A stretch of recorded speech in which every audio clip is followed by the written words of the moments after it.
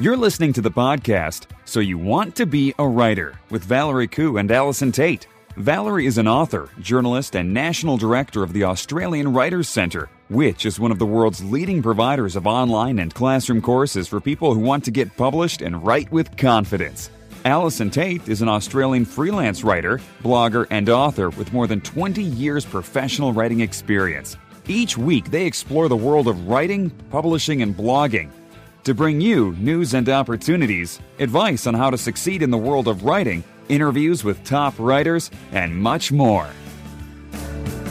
Hello, everyone, and welcome to So You Want to Be a Writer. This is episode 16, and my name is Valerie Khoo, and I'm here with Allison Tate. How are you, Allison?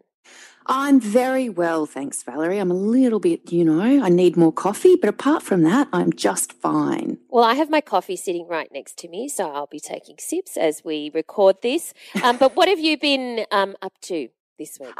Well, I'm actually been really busy with marking assignments and things like that for my Writers' Centre courses. I have quite a few students at the moment, and I'm very much enjoying getting them all started and marking the assignments and providing feedback. And I find it really inspiring to do it as a teacher. I really, really enjoy it because it's always wonderful to remember just how many stories there are out there and how many publications there are out there. And it's, it kind of renews my enthusiasm all the time.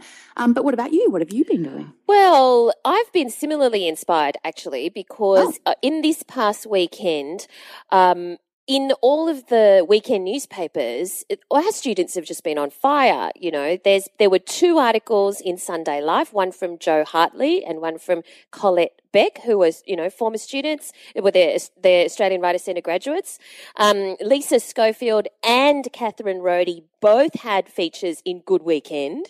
Rob Grant had a massive feature in The Australian, and it was just great to hear about all of these successes. But the most frustrating thing for me was that I actually spent the weekend in Canberra. Not that that was frustrating, that was lovely. No.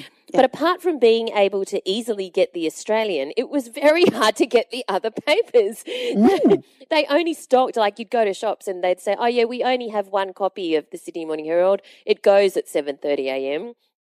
Which I'm thinking, okay, maybe you should get more copies, but okay. So it was wonderful to be able. I've managed to get copies now because I returned to Sydney on the Sunday night and got the papers.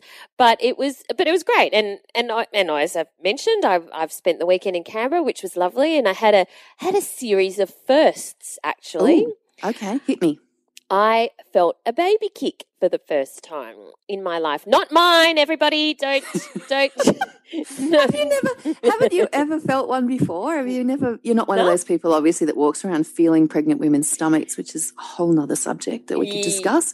No, I was invited to to feel this. So I felt baby kick, and I saw blue poles for the first time. The Jackson Pollock painting at the National Gallery of Australia, and saw quite a number of other fabulous things at the National Gallery. But I had never seen it before, so there you go. It was a series of firsts for me. Always good to have a first, Val. Yes, always remember your first. So what's been going on in the world of writing and publishing and blogging this week? You have an interesting link, don't you? I do. I found this link as I was perusing the world, as I do. I do spend quite a bit of my time poking about in writing links. And it was a blog. It was on the Query Tracker blog, and it was called Successful Authors Don't Keep Secrets. And I thought, well, there's an interesting headline. I do love a good headline. And so I popped over there, and what I discovered was it's a little bit, it's written by Ash Crafton, and it's a little bit about the importance of telling people what you're doing when you're a writer. I think that there is a certain amount of secretive behaviour among particularly beginner writers and authors, in the sense that they'll be writing a novel but they won't tell a soul. They won't tell anyone what it's about. They'll put it in a drawer. I know one of an acquaintance of mine who's written several manuscripts and done nothing. She writes them and then she puts them in a drawer. She doesn't tell people she's writing them. No one knows about them. And I understand the joy of writing for the sake of writing.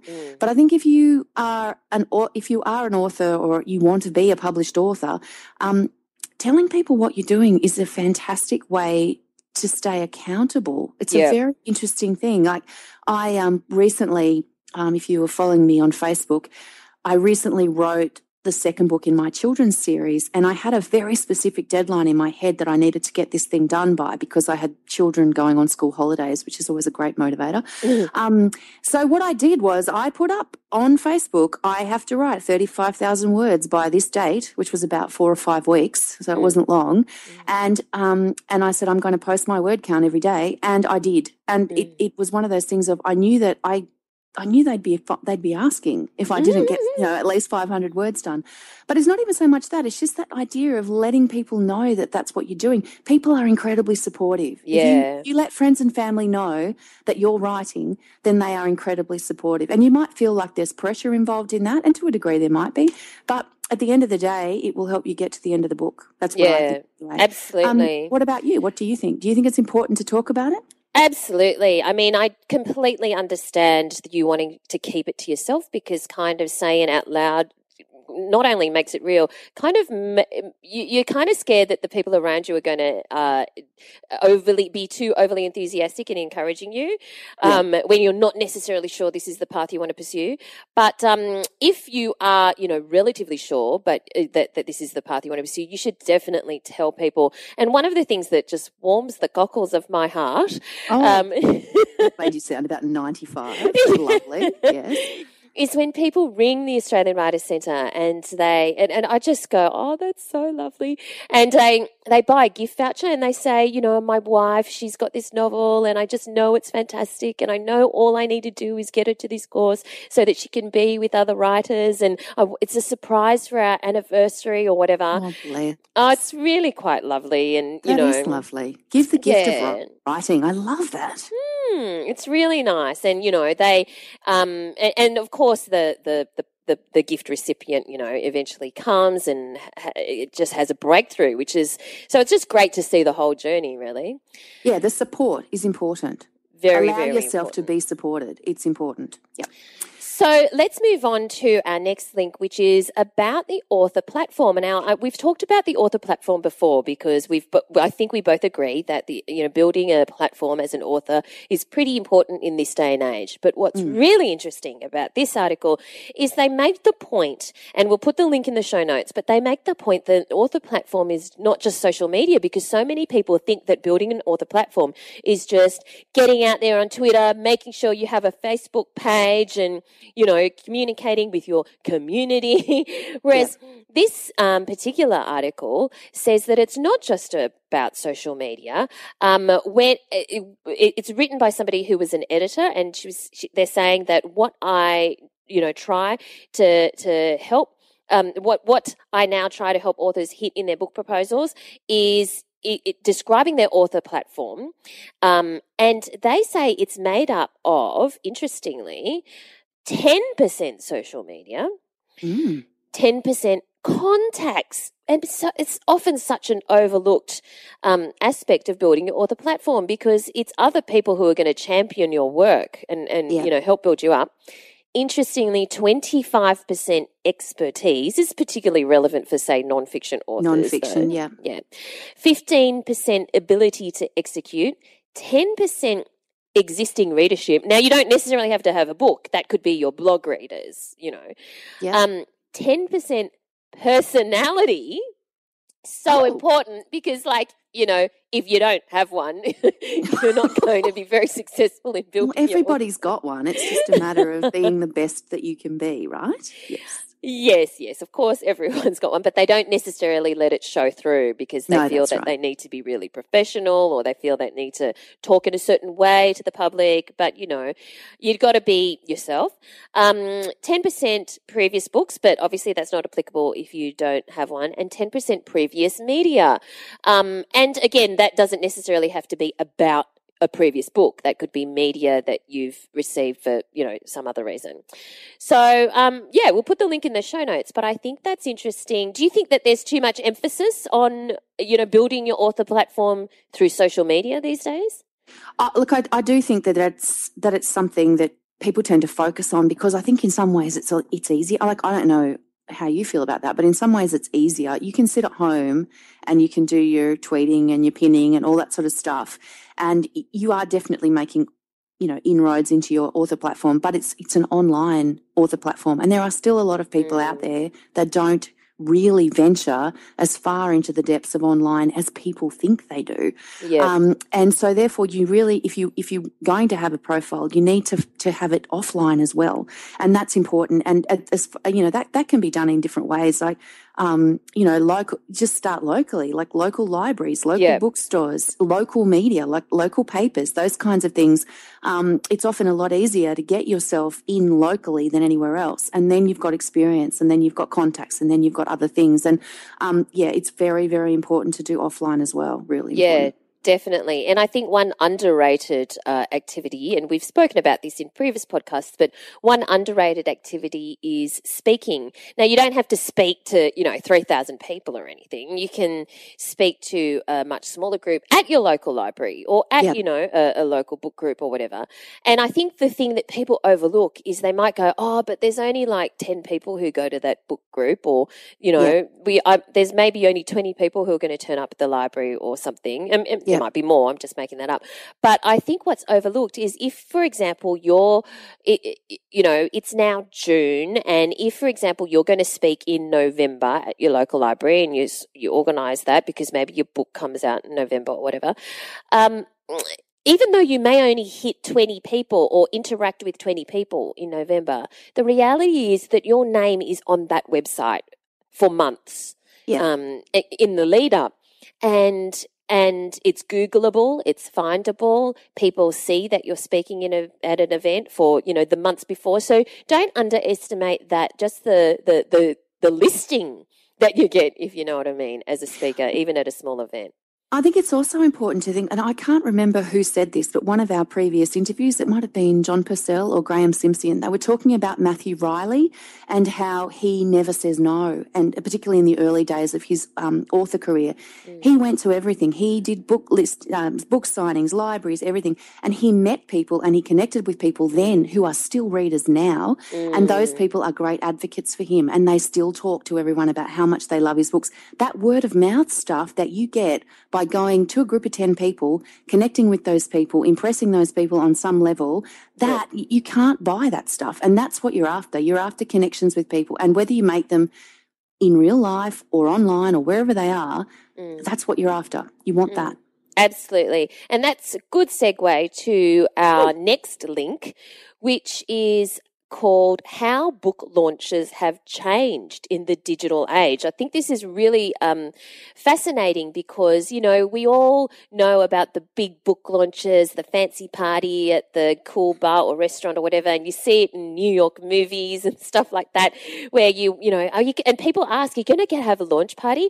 But things have changed significantly in the past, 3 to 5 years, particularly in the last 3 years, in terms of the book launch. Have you noticed that as well? Oh, absolutely. I mean, it's a fairly rare thing to even be invited to a book launch these days. Whereas I remember maybe 10 years ago, lots of them getting lots and lots of invitations to different things like that. It's really interesting you say that because people are asking me now whether I'm going to have a launch for my children's book that comes out in October, the first in the Mapmaker Chronicles series. And a lot of people are saying to me, are you going to have a launch party? And I'm like, I don't know. I don't know, because you just don't see it that much anymore. But what does Anne have to say about it? Well, she says, unfortunately, the era of the splashy book launch is pretty much over. Even big-name authors are lucky if they get a congratulatory phone call from their agents on launch day. So it goes out with a whimper. Yes, and it says, before the age of the e-book, launches were all important because print books are given only a few months on valuable bookstore shelves before they're sent back to the publisher to be remaindered and or pulped. All print books are in stores on consignment and can be returned at any time for lack of sale. So with the old print bookstore paradigm, you have a very small window in which to get your book noticed. So her point is that ebooks are forever.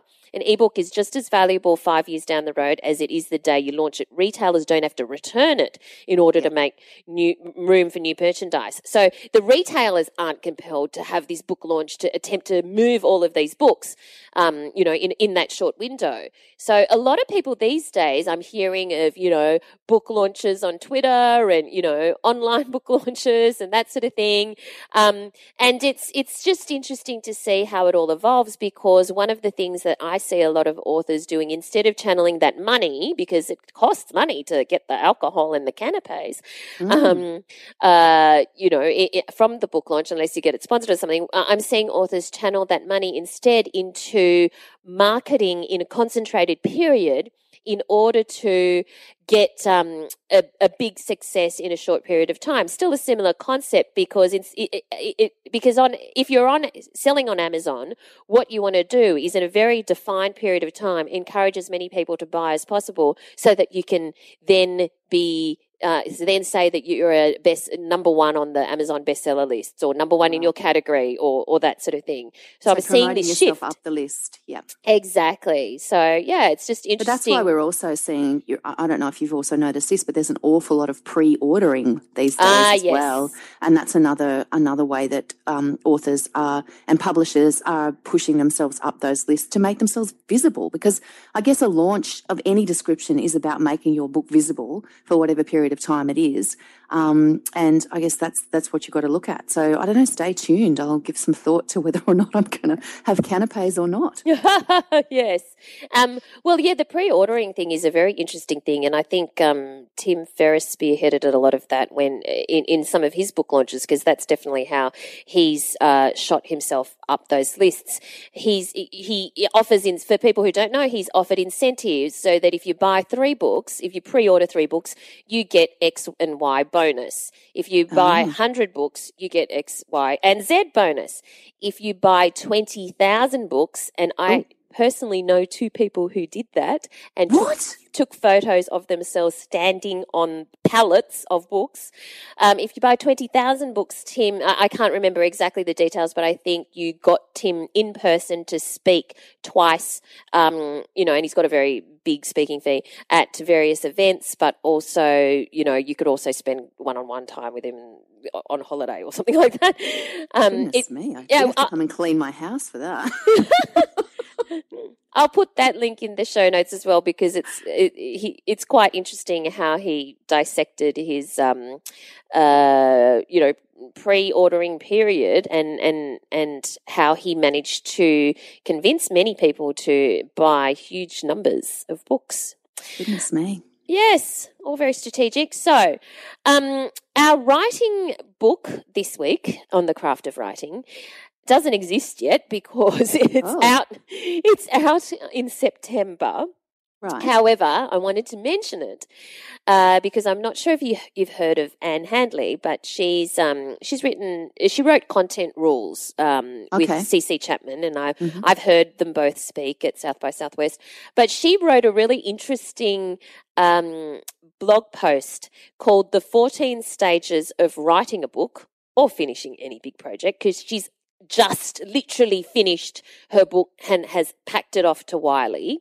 And her book is called, her manuscript for her book she's just finished, and it's called Everybody Writes.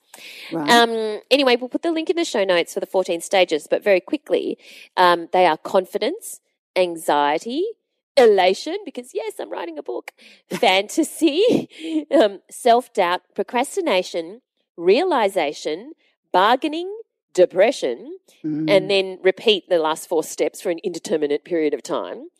Then, interestingly, actualization, exaltation. Yes, I wrote a book, I'm done. Then consciousness, when you realize, I used to be an author, now I'm in sales. Oh, ain't that the truth? Yes, that's when the hard work starts, doesn't it? It does. It really does. That's interesting. So that sounds like it'll be a great book, like your go-to guide for creating ridiculously good content. Sounds like an interesting read. And I can definitely relate to all of those stages of writing anything. Really. Oh, yeah. Yeah. What do you think is the hardest part or the hardest stage for you?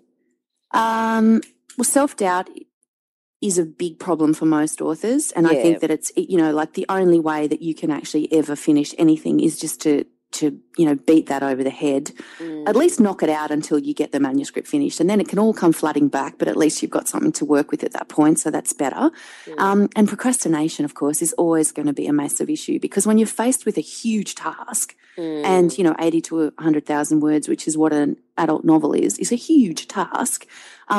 It's really easy to just go, look, I'll go and clean the oven, because that's got to be better than what I'm trying to do right here. And it's really interesting. Like I noticed just recently, like when I was working on book 2 for my series, I got to about the most difficult stage for me is always about halfway through the book, because you're through the elation of this is going great, this is amazing, and you're into the hard work, you're into the persistence of and the getting your subplots going and doing all the different things you need to do, and at those times, you can be lucky to write 400 words. And if you get 400 words out on a day like that, when you feel like you're writing through concrete, then I think that's a bonus, because at least you've done 400 words. And then you have other days where 3,000, no problems at all. But I think it's that recognizing some days it's just not going to happen for you. And that's when I start weeding my garden, and that's when I start walking, because it's active meditation, and that is really important. That thinking stuff is just as important some days. That's all I have to say. So when you say that some days, you eke out 400 words, other days you power through 3,000, and you know how you said you've been posting that on your Facebook page. Yeah. Well, when it's 3,000, that's fantastic. Everyone's happy. Everyone's cheering. When it's 400, do people go, "Oh, it's going to be okay," or what's their reaction generally? Well, it's very interesting. I think this is one of the main benefits that writers get from having a fantastic community around them. Is that like I remember one day in particular, I did post 400 words today. Sometimes writing is like walking through concrete, and on days like that, you need to walk away. I think I posted something like that, and I had about 50 people go, "It's going to be better tomorrow. It'll be all right," and that sort of stuff is, it's just, you go, you know what, it probably is. Yeah. I'm just going to go and do something else, and I'm going to come back, and I'm going to think about it, because obviously if you're struggling with it that badly, something's not working, and you need to walk away and work out what that is. Because otherwise you could take your manuscript down a whole line that you just don't even want to go down. And then that's a lot of rewriting. But, honestly, I think one of the main benefits of having, we were talking about author platforms is a cheer squad. Yeah. Never, ever underestimate the benefit of a cheer squad. I love them. They're great. Definitely. My Pink Fibro community rocks. Just want to say that. Anyway. What's happening in the world of blogging this week? Now this is interesting, because this is sort of goes to a little bit about what we've been talking about. It's a blog post on a blog by Jeff Goins, and it's called "Why You Need to Stop Blogging and Regain Your Writing Soul." Now, blogging is one of those very, very contentious things with authors. I know a lot of authors who will not blog at all because they feel it just completely dissipates their creativity. I know other authors who wouldn't be without it because they use it as a place to organise their thoughts and all that sort of stuff. And this one, it talks about, how blogging is often about instant gratification. You write a piece up, you get a response, you feel like you've done something for the day, and it's great. But what it can also do is interfere with your big project stuff. If you're working on a novel and it's not going well, like my 400-word day, you can write, if you knock out a 600-word post that everybody loves, you sort of, it makes you feel better about yourself, but it's also 600 words that maybe could have gone somewhere else. And I found this really interesting because Empty calories. When I started blogging, I blogged every day. I blogged, 6 or 7 days a week for about 2 years. And then I realized it actually took me, I printed it out for my husband. I got it made into a book at blurb.com. You can actually just export your entire blog into a book, which is lovely. But I had 350,000 words. Oh, my God. In this book. And I just I thought to myself, 350,000 words. Like I could have written in that period of time, that's 3 novels. It's a lot of words. At least. So I knocked back, do 100,000 words a year on the blog, saving 250,000 words for other things. So I think that that's something that, I mean, every author, every writer has to find the balance for themselves. And you know, some people can do 7 a day and that's fine. I do think blogging is important for authors. I think it's a great way to keep your community interested and to keep your website fresh and all those different things. But I do think that you have to look at the balance. What do you think, Val? Wow. I think that, balance is the key thing, but I think the danger comes when you're using blogging as the procrasta blogging. Oh, you know? Yes. Just like procrasta cleaning or procrasta online shopping or procrasta Real Housewives of New York City, you know. Yes. So I do think authors should have a blog. I don't think that they have to, you know, write on it every day or even every week or whatever. Some level of frequency is, you know, regularity is important, so that readers have an expectation. But I think that if you are feeling compelled to blog just because you've been told to, that's a really bad reason. I think that if you're in the midst of a novel, your focus should be the novel, but you should maybe just set aside an hour or whatever per week or per 2 weeks to then focus on your blog. And it's all about discipline. Once your novel is over, go for your life. You know, you can play around a bit more. You can procrasta blog for however long you want because you're probably procrasta blogging so that you don't clean by that point. So I think that you just got to be true to yourself as to your motivations behind why you're blogging and really know that you're doing it for a particular reason, not just because somebody said you should or you know, that kind of thing. So, yeah. But let's move on now to our writer in residence this week. And who's that, Val? This week it's Deborah O'Brien. Now, I thought this was really interesting. I thought Deborah's really interesting. She's written 3 novels. She divides her time between Sydney and a country town. And it's interesting because she actually began life as a visual artist, you know, painting and teaching painting and that sort of thing. But a few years ago, she's always wanted to write, but somehow she ended up as a career as a visual artist. But a few years ago, she just kind of decided that she wanted to give it a go. In the interview, she explains how it all kind of happened. She ended up writing very successful first novel, Mr. Chen's Emporium, and that was followed by The Jade Widow. These are all set in the fictional country town of Millbrook in Australia, and her most recent book is called A Place of Her Own. And she had a lot of interesting things to say about the craft of writing, but also about writing about women of a certain age. So let's have a listen to Deborah. Deborah O'Brien is an Australian writer, visual artist and teacher. She is author of 3 novels, including Mr. Chen's Emporium, followed by The Jade Widow. Her latest book is A Place of Her Own. Deborah has managed to combine a successful career as a painter with being a writer, a career she decided to pursue later in life. She divides her time between Sydney and her country property, which inspired the fictional country town of Millbrook, where all 3 of her novels are set. So thanks for joining us today, Deborah. I'm delighted to be here, Valerie. Now, tell us about your latest book, first off, A Place of Her Own. In case there are some listeners who haven't quite read it yet, tell us about it. Well, it's a story about a woman of a certain age. I guess she's much like me on a superficial level, building a new life for herself with all its complications and eventually facing a crisis that she never saw coming. And I've chosen an older female protagonist, I guess because I think it's really ironic that women of a certain age constitute a significant proportion of the reading public, yet with a few notable exceptions, we rarely see ourselves depicted as major protagonists in popular fiction.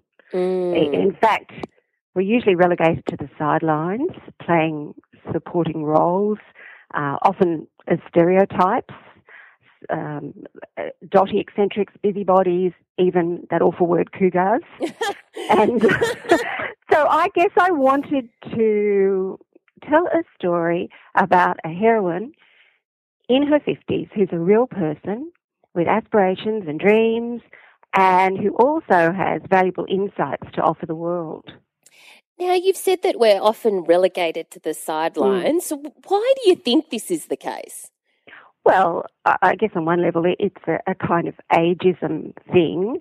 And I think that increasingly we'll see more older women depicted in fiction as the centre of a story. They're always there on the sidelines as the best friends or the advisors or the confidants, the grandmothers, the mothers and so on. And I'm speaking about women over 50. If you look at popular fiction, you won't find too many major characters in that age group. But of course, as the readership increases, we all have to age, I think that there will be an increasing market for that.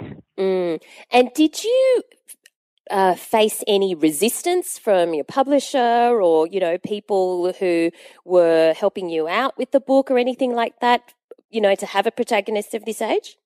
No, nobody ever had an issue with it. In fact, it wasn't raised at all. And, of course, I started with Mr. Chen's Emporium. That had two storylines, one in the present, one in the past, about two blow-ins to a country town. And the one in the past was a young woman aged 18, and the one in the present day, a woman of a certain age. So that sort of set the tone for the other books. And the second book is really about two women aged 30 in the 1880s, building a place for themselves and trying to create an identity in a society which was totally male-dominated. So I don't always write older women, but there were never any objections. In fact, I think quite the opposite. So this book is the third in a series. The first one is Mr. Chen's Emporium and the second one was The Jade Widow. Take us back to when you first formed Mr. Chen's Emporium in your mind, because I understand at the time that you were, or it still are, a visual artist. How did you go from painting to writing? Well, I've always been a writer. And as a child, I used to write stories in the back of my exercise books at school and lavishly illustrate them. I wrote magazines for my family, and I used to, through my teens, write, I don't know that they were novels, but long chapter books. But I wrote in secret. So I've always been a closet storyteller, but I also had a career, well, I had a career as a teacher. I've had an eclectic life, and I taught French and German. I've worked as an artist, and I also had a career as a freelance journalist and writing non-fiction books in the lifestyle and art and design areas. So I was always writing, and I loved the writing, and what I didn't realise was that I actually loved it more than the painting, but that's something that didn't quite dawn on me until fairly recently. So I did have that background, and I was a closet storyteller. So although I was out there publicly writing non-fiction, I didn't really let on that I still wrote stories, mostly in my head by then. I wasn't writing them down anymore. And you know, Valerie, when I give talks, and I tell people that I was a closet novelist, at the end, at least one person, usually a woman, will come up to me and confess that they're a closet novelist too. And I do say, do you think it's time to come out of the closet, or are you happy doing that? I mean, I think it's quite valid to do that. There's a difference between writing for its own sake, which is very pleasurable.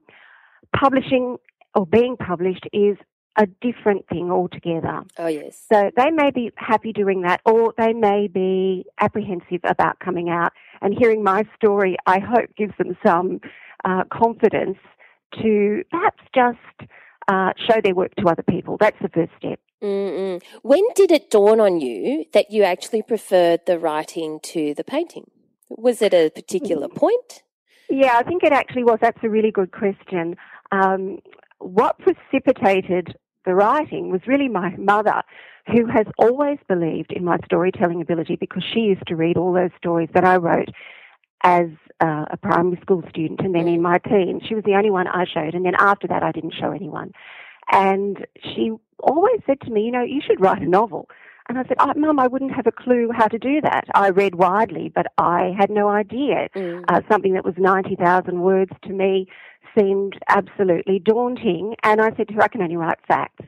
And then about 5 years ago, Valerie, she said to me, when are you going to get around to writing that novel? I'm not getting any younger, you know. And your mum says that to you.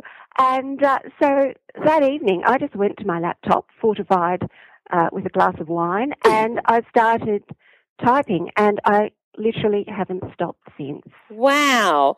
And when you started typing, did you start typing what was then to become Mr. Chen's Emporium, or was that something else? Well, I'll let you into a secret. It was something else. And that's the book that's been going for 4.5 years, and it's my baby, and I love it. Wow. But I started Mr. Chen soon after. And being someone who's always multitasked, and that's what women do anyway, Yes. I usually have a couple of projects happening at the one time, so that if I go stale on one, or I have problems with a plot point, or I just run out of ideas, I put it aside for a while and I go on with the other project. So I never have writer's block because there's always something to go on with. And I started Mr. Chen because I was agonizing over the other book. It was keeping me awake at night. It was making me unhappy. And I thought, I don't think writing's supposed to do this to you. So I started Mr. Chen, and it was a joyful book to write, even though there are dark moments in it. I just really enjoyed it. And in fact, I enjoyed it so much that I asked an editor friend whether it should be like that, because I thought writers were supposed to agonise. And, you know, we hear about Faulkner and F. Scott Fitzgerald and so on. And, you know, writing for them was always a challenging experience, although they produced magnificent work. So I thought that that was the way it had to be. And he said, no, he said, often the most successful projects are the ones that go smoothly during the writing process. So that was very encouraging to me. And so I went between the other project and Mr. Chen.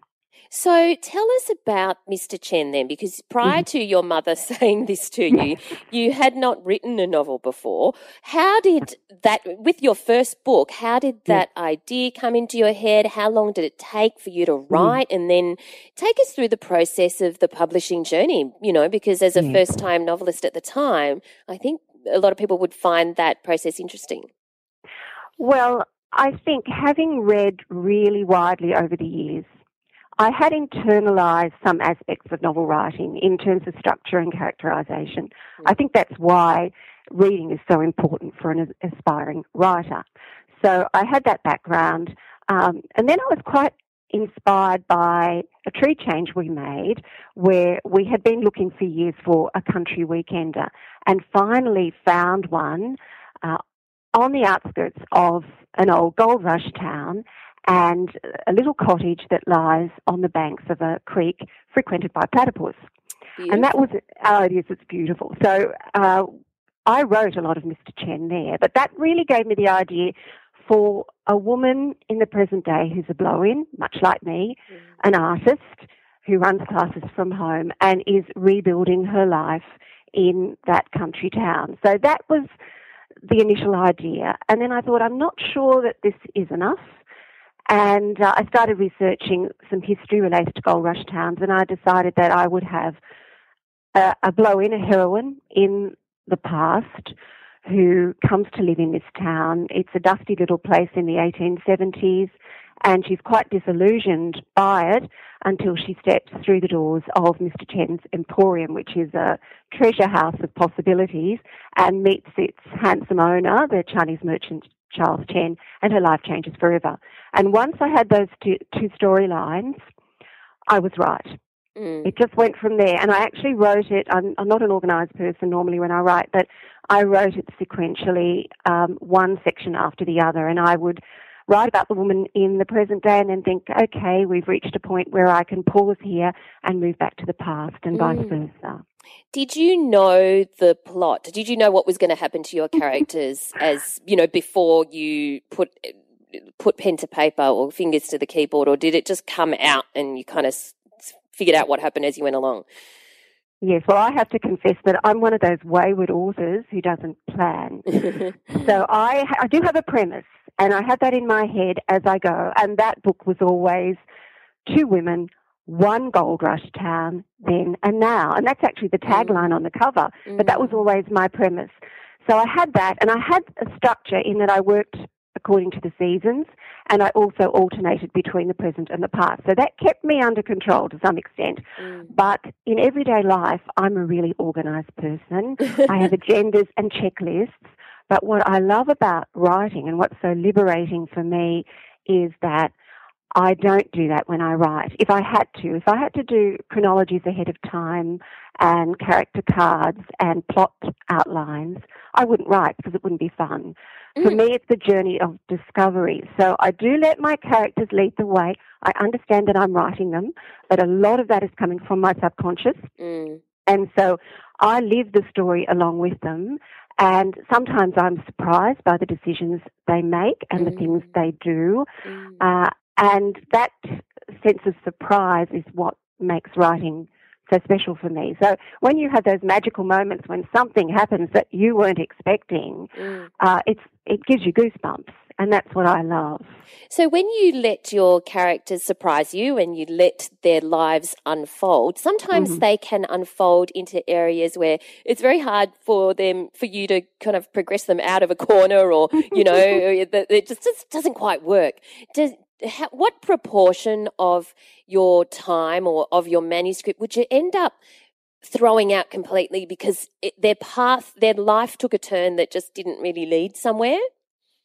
Yeah, I think, Valerie, sometimes I have to rein them in. They're not totally free rein.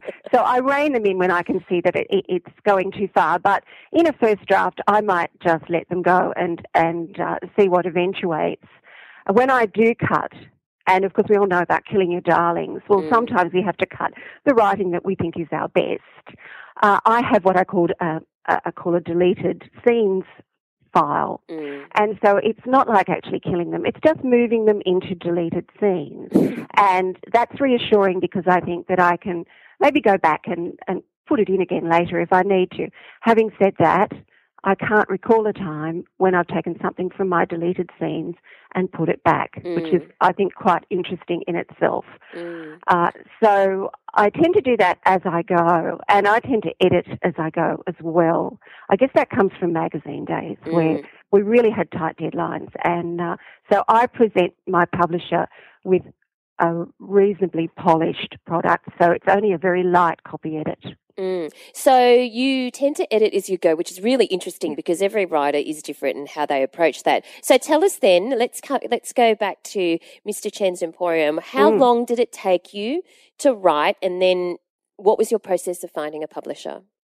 It was probably about a year in the actual writing because, remember, I was doing the other book at the same time, so I was alternating. And then I was writing basically because I wanted to give this book to my mother. I wasn't writing with publication in mind, and I know that sounds disingenuous, but that was the way I felt at that time. In fact, I didn't want to show it to anyone. It was my husband who persuaded me to show it to a neighbour who's a book club coordinator, and she was very kind about it. And I thought, well, maybe it's not too bad. I went to a manuscript assessor, and they loved Mr. Chen, which gave me confidence. And at that point I thought, well, look, I'm really happy with that. An objective expert likes my manuscript. But then a friend said to me, look, you really need to take this to an agent or a publisher. And I guess, to me, fiction is something where your emotions are quite exposed. And I was worried about showing it to anyone beyond this circle that I'd show my manuscript to. But she convinced me to to phone an agent who said she loved the title and would I send her the first 3 chapters, which I did. And a couple of weeks later I received an email saying she'd like to read the full manuscript. Well, at that point I had no idea that reading the full was a significant thing. So I sent it along to her, sort of thinking that maybe she'd sent that email to the wrong person. But then a couple of weeks later I heard from her saying that she'd like to represent me. Well, I was over the moon, and I said to her, well, this is a pinnacle for me, having someone like you who wants to champion my book and thinks the writing is good. So I thought that was it, basically. I was just happy. And she said, no, this isn't the pinnacle. We have to get you published. Mm-hmm. And so I thought that would be a very long time, and it would give me a period in which I could kind of acclimatise to all this. But within 2 weeks, she was getting back to me and saying that Random House loved the manuscript and wanted to publish the book. Wow. And that was wonderful news, but it was also quite daunting because it was going to be out there. People were going to be reading it. The wider public were going to be reading my book. And that was quite overwhelming for me. I did feel very exposed at that point, and I don't think I enjoyed that news as much as I should have. As it happened, of course, it all worked out well. So from that point, of course, we went to a structural edit, which was actually quite a light one. I have a wonderful publisher who's also my structural editor, who just gives me ideas that enhance the book. So she would just suggest something and I'd run with it. And I love that. I love that period. I love to collaborate. And writing, as you know, as a writer, is such a solitary process. And it's lovely to get to that stage where you're collaborating with others and getting feedback on your work. And they're offering ideas that are inspirational and will lead you in new directions. Now, at the time, even in the back of your head, did you think there's another 2 books in it? No, I never planned to write a trilogy. So tell us when you started thinking, actually, I'm not ready to leave, the country town of Millbrook alone. When did that happen? I think the response to Mr. Chen, that people fell in love with this town and wanted to move there and wanted to know where it was. And, people have been convinced it's a range of towns. I remember a journalist from the Mudgee area who told me that she was certain Millbrook's really Golgong. And then someone else said, no, it's Beechworth. And somebody else said, no, it's in the central west of New South Wales. So it was that response to the town. And I'd also had an idea that was living in my head for a long time about the girl from the past and picking up her life 12 years later in 1885. That's a period that really excites me in Australian history because we have the advent of the railways and we have a submarine cable system that links Australia to the rest of the empire. We have all kinds of interesting characters that I thought I could have making cameo appearances in my book, like Sir Henry Parkes, the 5-time Premier, and various artists and so on.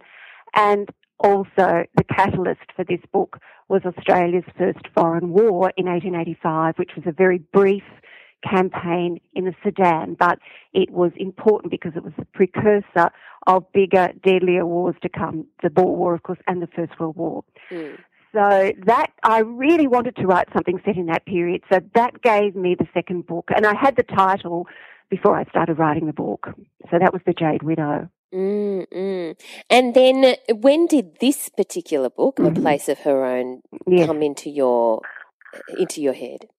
So A Place of Her Own was really gestating through all that period because, again, people were saying to me, what's going to happen to that woman in the present day who's called Angie Wallace?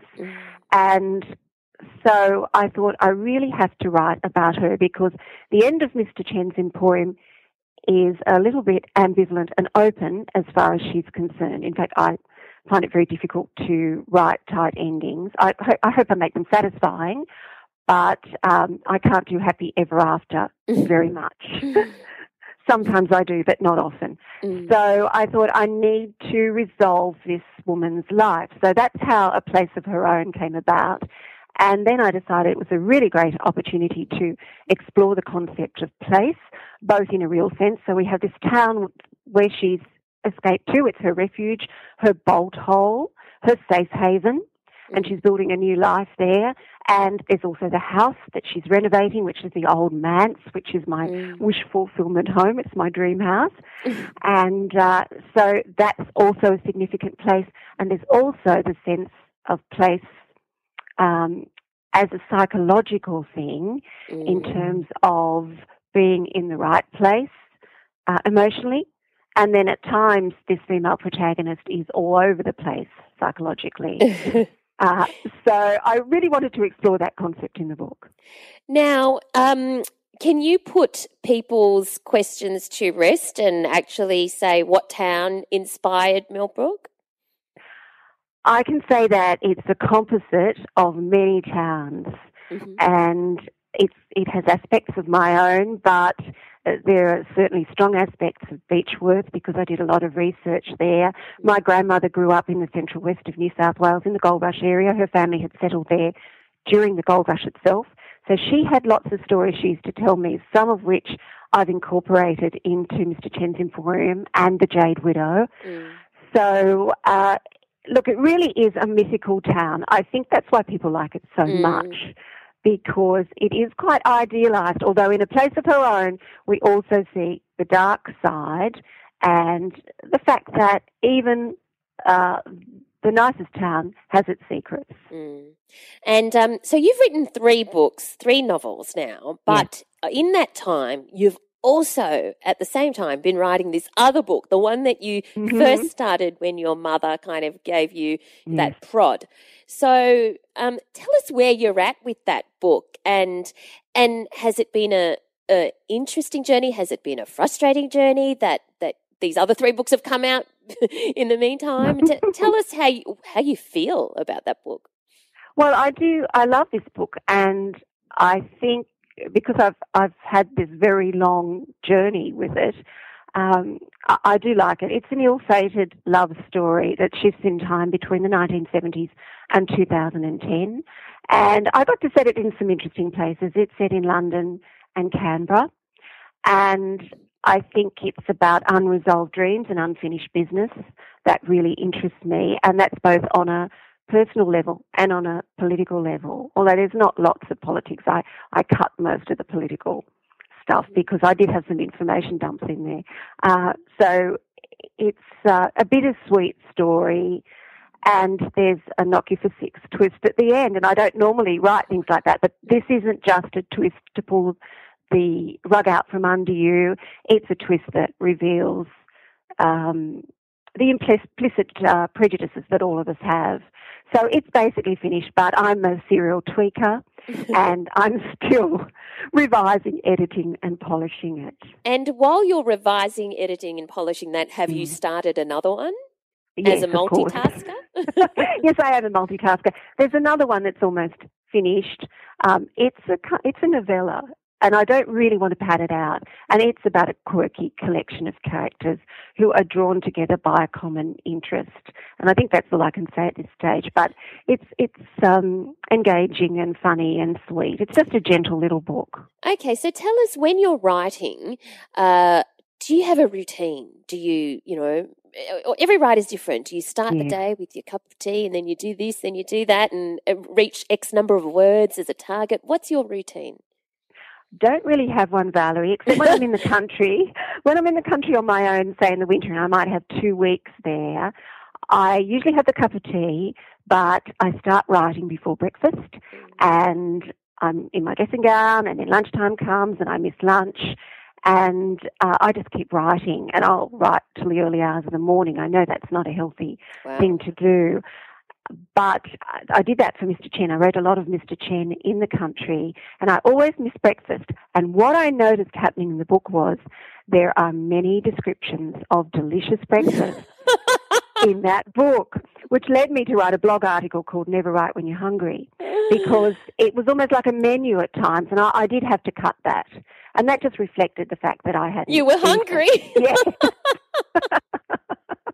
And I'm sure it happens to other people too. So I do have bad writing habits when I'm on my own. When I'm in Sydney and I have family issues to deal with, I fit in writing whenever I can. And I love writing because it's flexible and it's portable, and you can do that. Painting's different because you have to set up. You've got palettes and easels and paints, and then you've got to clean up afterwards. But I can just go to my laptop and play for an hour, and it works. And for those people who are listening who are at the start of their writing journey, they haven't had their Mr. Chen yet, what's your advice to them? Well, I think that every writer's an individual, so the sort of advice that I'd have to give would be the general things. As I said before, read widely. I know that's a cliche, but as far as I'm concerned, a solid background in reading is the foundation of good writing. And you don't find too many good writers who aren't also avid readers. And I would suggest reading all genre, not just the one that you're intending to write. Because I found, for example, in A Place of Her Own, that there are kind of suspense and thriller elements in that book, and I wondered where they came from. And I think it's the fact that I love reading thrillers. So that obviously, those sort of structures were internalized and came out in that book because I certainly didn't plan it.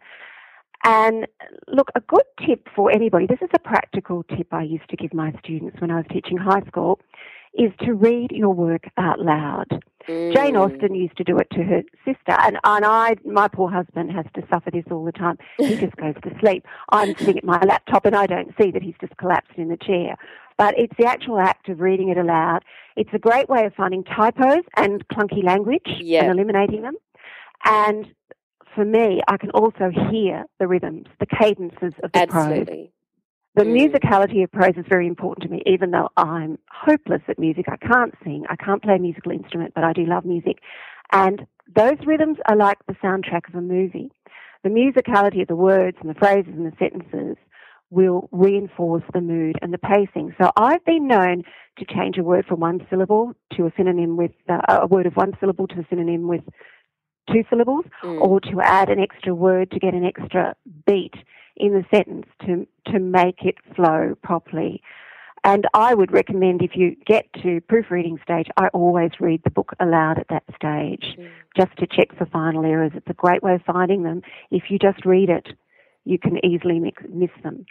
And I guess finally, I know this sounds perhaps a bit twee, but I really recommend that you write from your heart.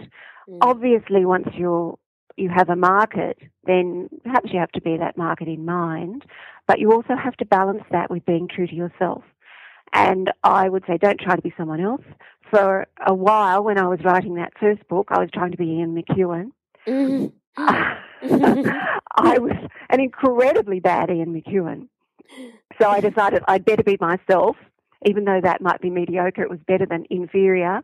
And, I learned as I went along with that. So be yourself, write things that matter to you, that you're passionate about.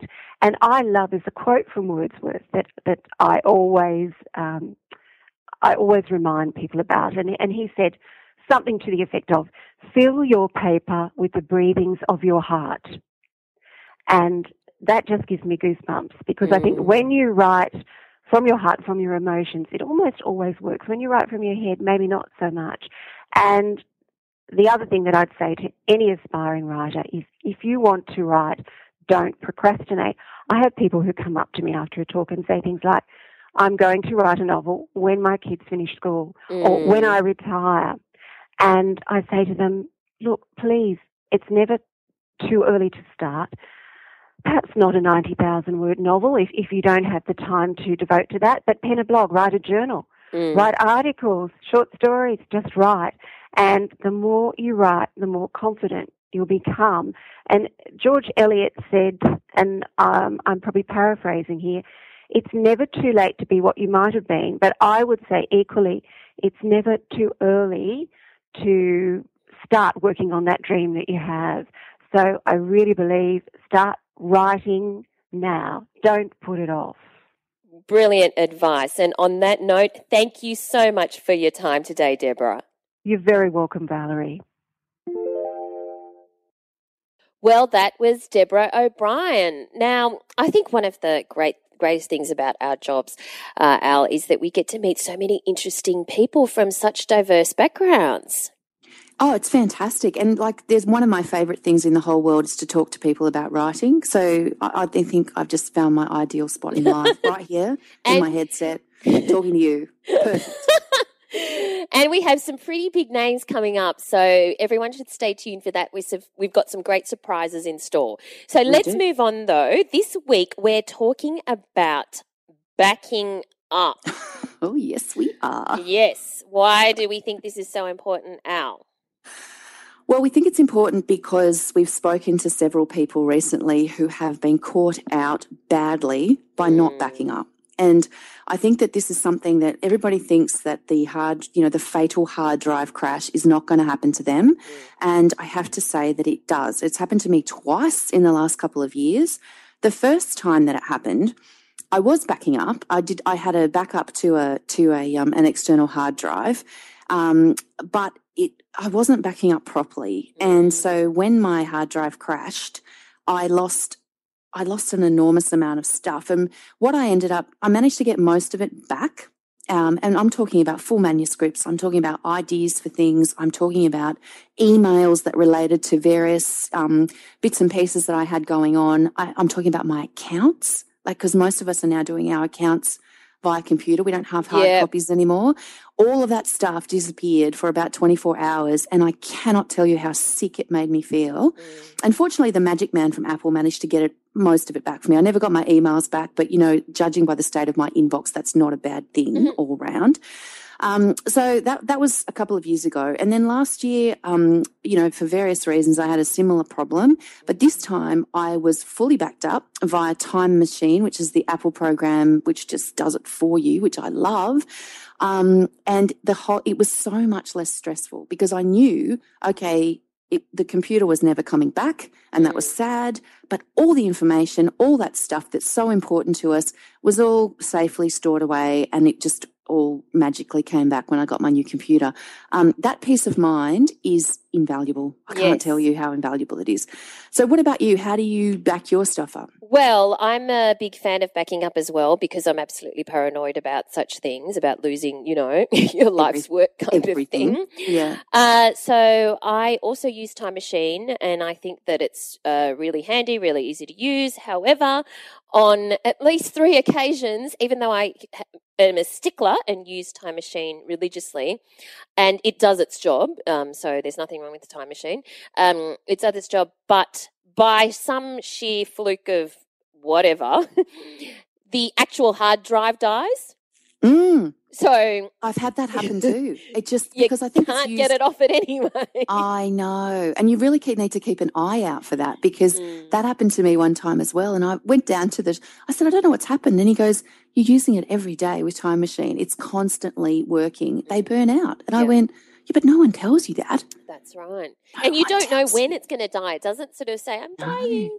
So it just goes. I'm so paranoid now that I not only back up to Time Machine, I also store not 100%, but the vast majority of my documents also in the cloud. And I'm so paranoid that I use SugarSync and Cubby and Dropbox and Google Drive. Heavens, you are. Look at you. You're covered in all areas.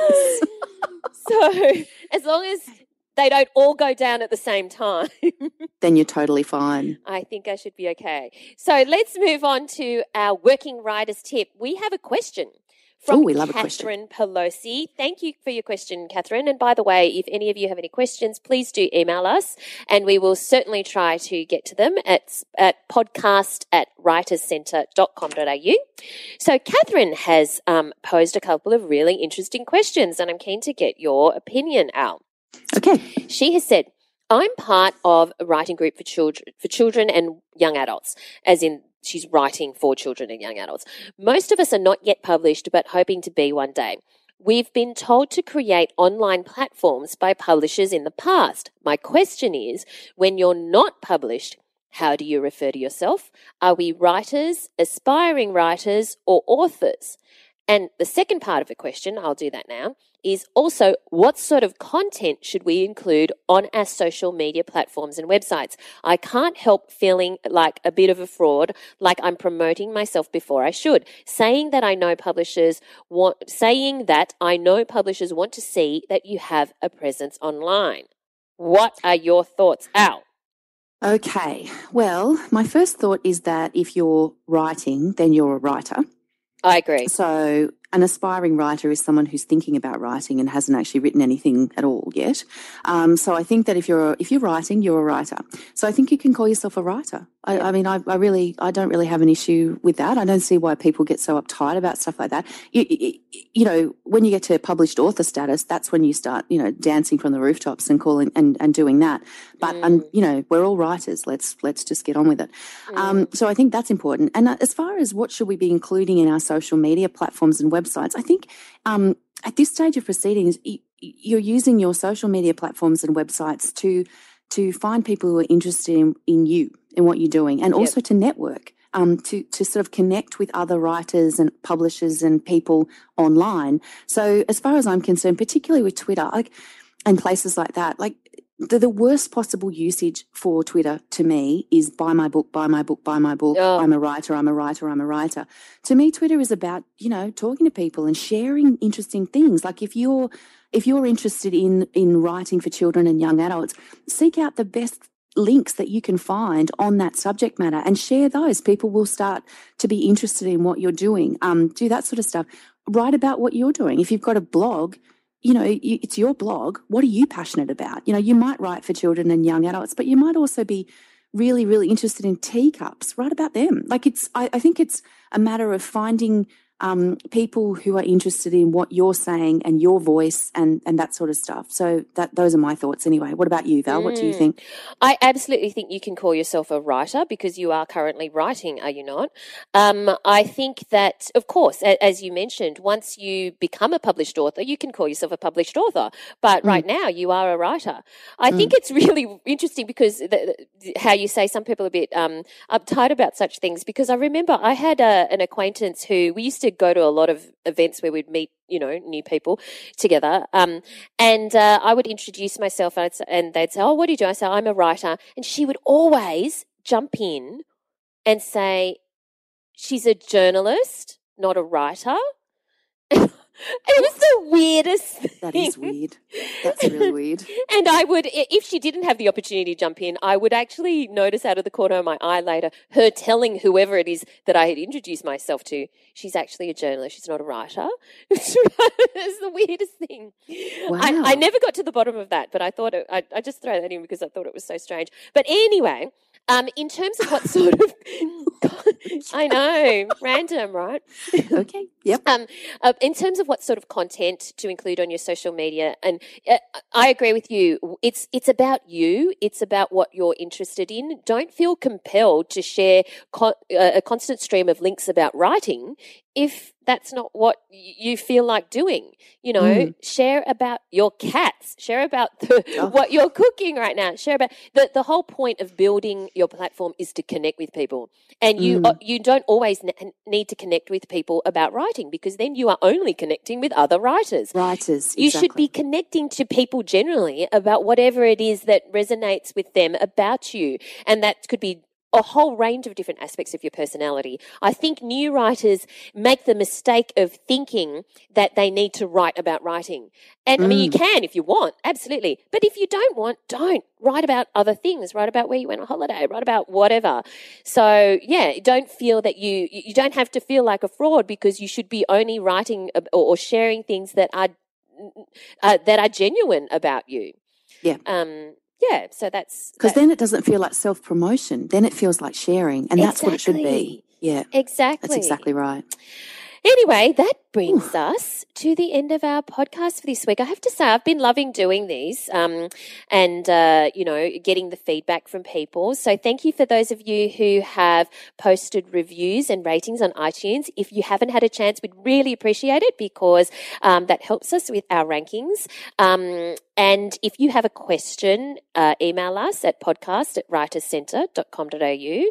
But where do we find you, Al?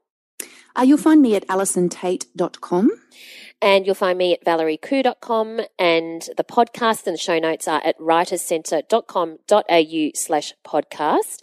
But before we sign off, tell us, Al, what are you up to this week? Goodness me. I've got a lot of exciting interviews to do this week. I'm quite excited, and I'm very excited about bringing them to everyone. So I'm going to be thinking up interesting questions. That's going to be my week. Thinking up interesting questions and talking to people about writing. Sounds pretty good, doesn't it? Wonderful. And you? What are you doing? Well, actually, straight after this podcast, I'll be catching up with Christina Sung, who is the blogger behind the fantastic blog, The Hungry Australian, and she won the Australian Writers' Centre's Best Australian Blogs competition for 2014. So I'm, keen to pick her brain about how she's made her blog so successful, and also, of course, to talk to her about the prize that she's won from Trafalgar, which is a trip to Turkey, which she'll be going on later this year. So, yeah. Fantastic. Going to be planning all of that, so very exciting. But in the meantime, thank you everyone for listening. We really appreciate it, and we'll see you next time. Bye.